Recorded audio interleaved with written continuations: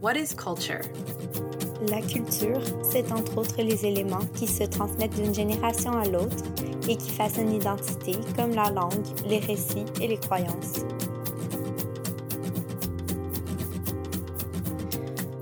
Welcome back to Notes from the Field. I'm Dr. Sarah Riccardi-Swartz. Today, I am interviewing my co-host, Dr. Nathan Madsen, who's currently a visiting scholar at the University of Minnesota Law School and Human Rights Center. Hi, Nathan. Hi, Sarah. So today is sort of a reprisal of what we did with me, which is asking questions. And in this case, you're in the hot seat. And I'd like you to tell our listeners a little bit about what brought you to anthropology.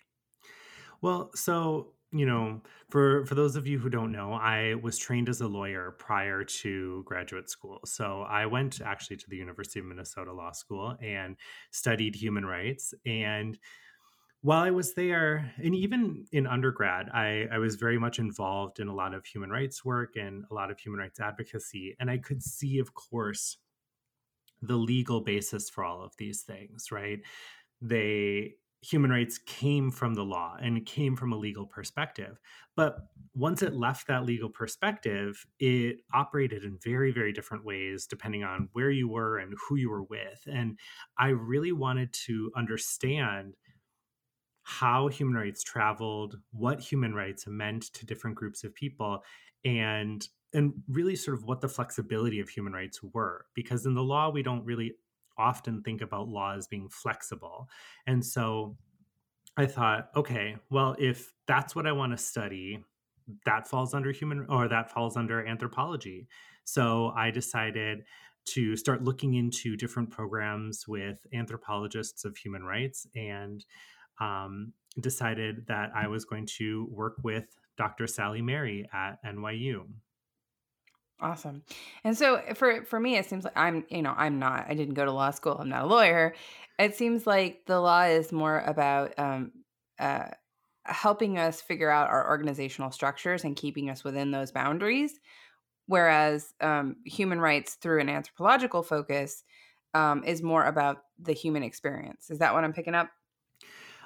Yeah, in a way. So I would say that law really, even though it sort of goes into everyday life, which is not black and white, it tries to provide some black and white rules for you.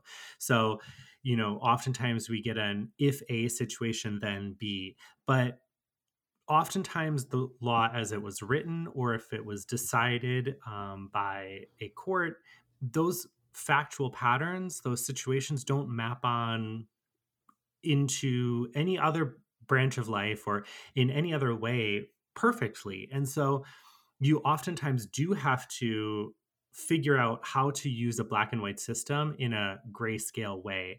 But anthropology of human rights says there's no need to find a quote unquote right answer, the right form of law, and just deals or it gets rid of the black and white entirely. And it says, we live in a grayscale world. We have these rules that are being applied to a grayscale world, and how are we going to understand them? Right. How do we make sense of these sort of strict confines within our messy experience of humanity? Right. Exactly. So tell us a little bit about your work. You not only are an excellent anthropologist of human rights, but you also work a little bit in linguistic anthropology. Is that right? A little bit, yeah. I initially studied as a linguistic anthropologist. I did jump ship and joined the sociocultural anthropology side of things, but linguistic anthropology is still very important to me, and language itself is very important to the work that I do. So what I really am looking at is, what does human rights mean? And not just in a very abstract sense, but I work in Hong Kong with LGBT activists, and I'm looking at how they understand human rights, how the people that they're interacting with, whether it's government officials or people on the street, how they understand human rights. And I'm talking about literally the phrase human rights, because for people on the street in Hong Kong, human rights is being used in a very particular way. And that what that does is it shuts off using human rights for LGBT issues. Mm. But at the same time, the LGBT activists that I'm working with understand that their fight really truly is a human rights fight, that there's developing and growing consensus around the world that LGBT rights are human rights. And so when they're talking to government officials, when they're talking to the United Nations, when they're talking to international funders, and when they're talking to themselves, they're oftentimes using the language of human rights.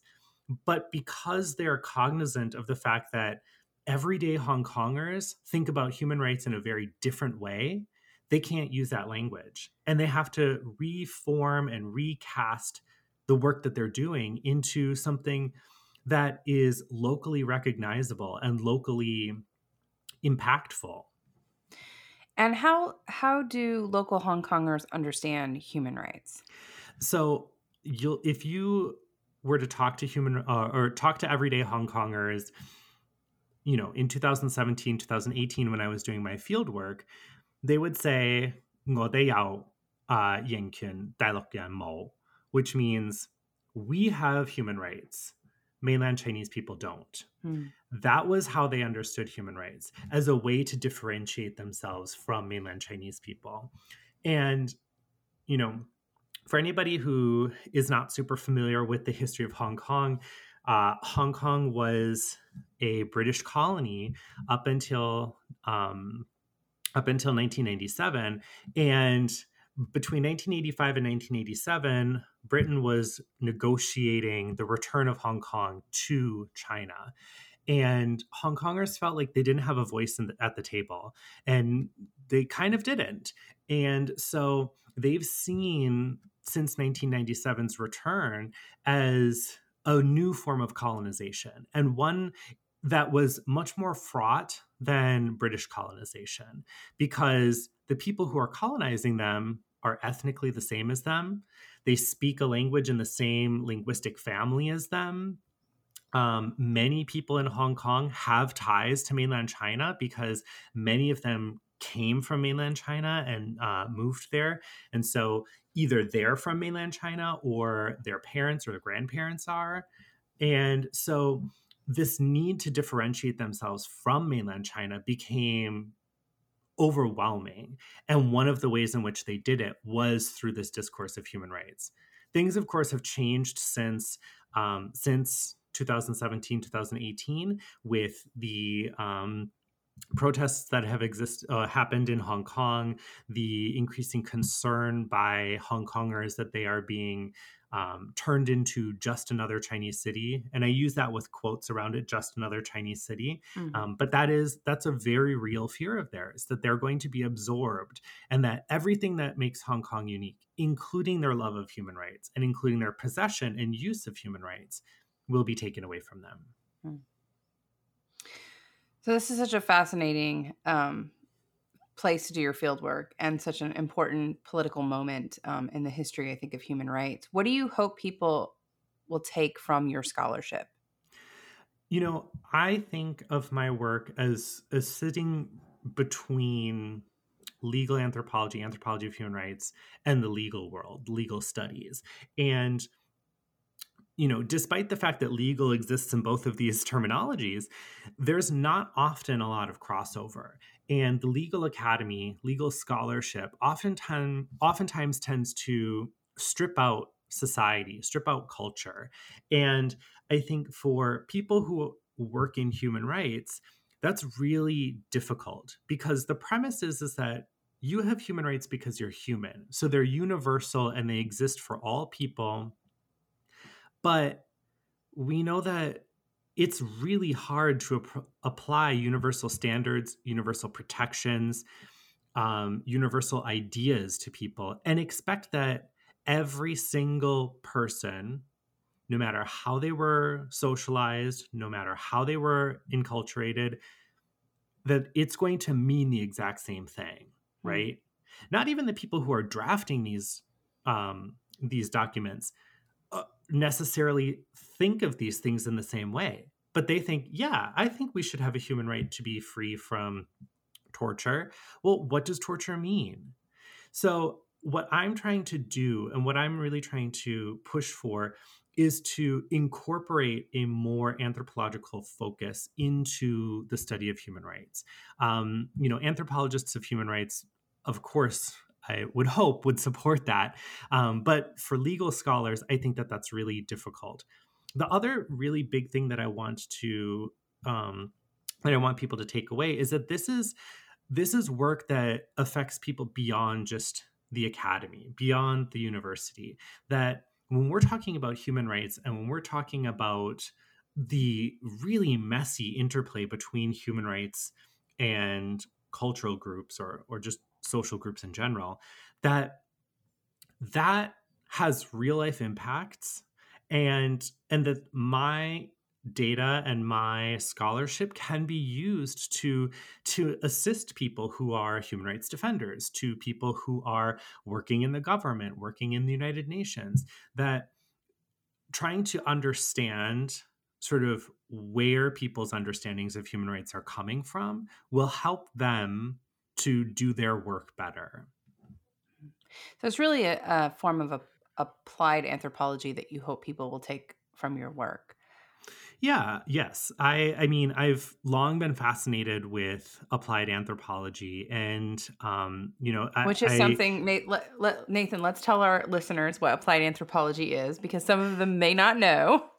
So when we talk about anthropology without that descriptor applied, we're oftentimes talking about university-based anthropology. So we're talking about theory, we're talking about, we may be talking about hands-on sorts of things, but it is to sort of produce anthropological knowledge and then to teach anthropology, right? Because that's really what the bread and butter of anthropology has been for a very long time.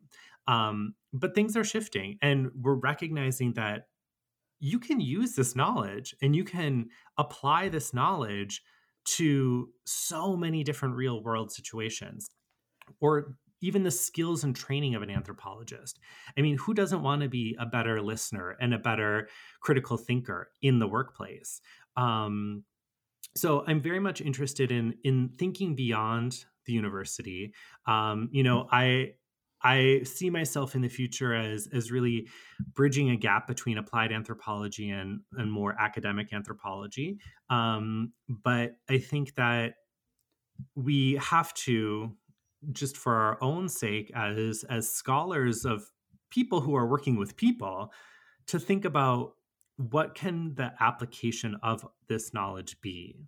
Right. We can't silo our research or our ideas within the academy. We have to be able to think more broadly and use our knowledge to reach out to different publics, and that's really what applied anthropology does. Exactly. Actively. Okay, so Nathan, tell our listeners what's next, where you're going from here. Well, so I have 2 articles that will be coming out. I don't know when, but in the near future. I have an article coming out in Law and Social Inquiry. That will come out first. It's actually available online now. It just hasn't been assigned a print volume and issue number. And then an article in American Anthropologist. And both of these articles deal with the fieldwork that I did in Hong Kong, specifically around the issues of trans rights and looking at the ways in which different LGBT people fought for trans rights. And I use LGBT consciously because this was a coalition of lesbian, gay, bisexual, and transgender Hong Kongers who were all fighting on behalf of transgender rights. And the creative uses that they needed to do to engage with the public, to convince people not that issues of trans rights are human rights, but that trans people are people, and trans people are Hong Kongers. At their core, trans people are Hong Kongers. And so they deserve to be treated just like any other any other Hong Konger does. And that sort of humanity-based appeal, in quotes, is really what has been more effective than engaging with the public by saying, listen, transgender Hong Kongers have a right to privacy, a right to bodily integrity, and a right to be free from torture. I'm also working on my book manuscript, which I hope to get out to peer review soon. But that's just a more in-depth ethnographic anthropological inquiry into human rights and the work of LGBT activists. What I'm particularly interested in that book, and that's something that I'm writing fresh right now, is the ways in which an engagement with human rights is become or was racially encoded in Hong Kong. That doing human rights work in everyday Hong Kong spaces was codification for foreignness, which really we can see, we can say is whiteness. And the ways in which Hong Kongers engaged in human rights work in those spaces would get classified as a banana, yellow on the outside, white on the inside, or having yellow skin, white heart. And so these kinds of quote unquote betrayals were forms of socialization to push everyday Hong Kongers to use human rights in human rights designated spaces, but not in public spaces. Mm-hmm. Well, I, for one, am very excited to read both of your forthcoming articles and your book eventually. I think you're doing amazingly fantastic work and really important work. And so I'm really excited. I wanted to ask you if you have ideas for your next field site. Yeah, so I have a few different ideas. One thing that I've really been interested in doing is working with relocating to the United States and working with human rights organizations in the United States, particularly those that rely upon pro bono assistance. So pro bono meaning free legal services in this case. And the ways in which these human rights organizations, who are staffed by human rights professionals with a tremendous amount of work experience and life experience within the human rights field, need to retrain oftentimes big law firm lawyers to do human rights work. Because not only is the mentality of what it is you're doing very different than, high profile divorce or corporate mergers and things like that, but the way in which you imagine the law's flexibility, its use, the potentialities and the sometimes rigidities of the law as a tool is, I think, going to be really fascinating. And the really big benefit of that I hope to do is to partner with the human rights organizations that I might find myself working at and to say, listen, I want to write some articles about this. I want to write a book about this, but I also want to put together something that you can use at your organization to help you better understand your pro bono volunteers and how to maybe smooth the training process, how to see where issues that you keep coming up with, how you might be able to solve those issues. So I think that it has a really dual benefit purpose. Nathan, thanks for sharing your work with us today. And if anyone wants to know more, we will drop the links in our description for both of your forthcoming articles. And it's always a pleasure to hear more about your research. So to our listeners, thanks for joining us today on Notes from the Field. I'm Dr. Sarah Riccardi-Swartz. And I'm Dr. Nathan Madsen. And we'll see you in our next episode. Production support provided by J.D. Swartz, Ran Mo, Anisha Chadha, Shravan Amin, Jerome Yao, Mauro Castro Martinez, Divyam Singh, and Florence Moha Matel.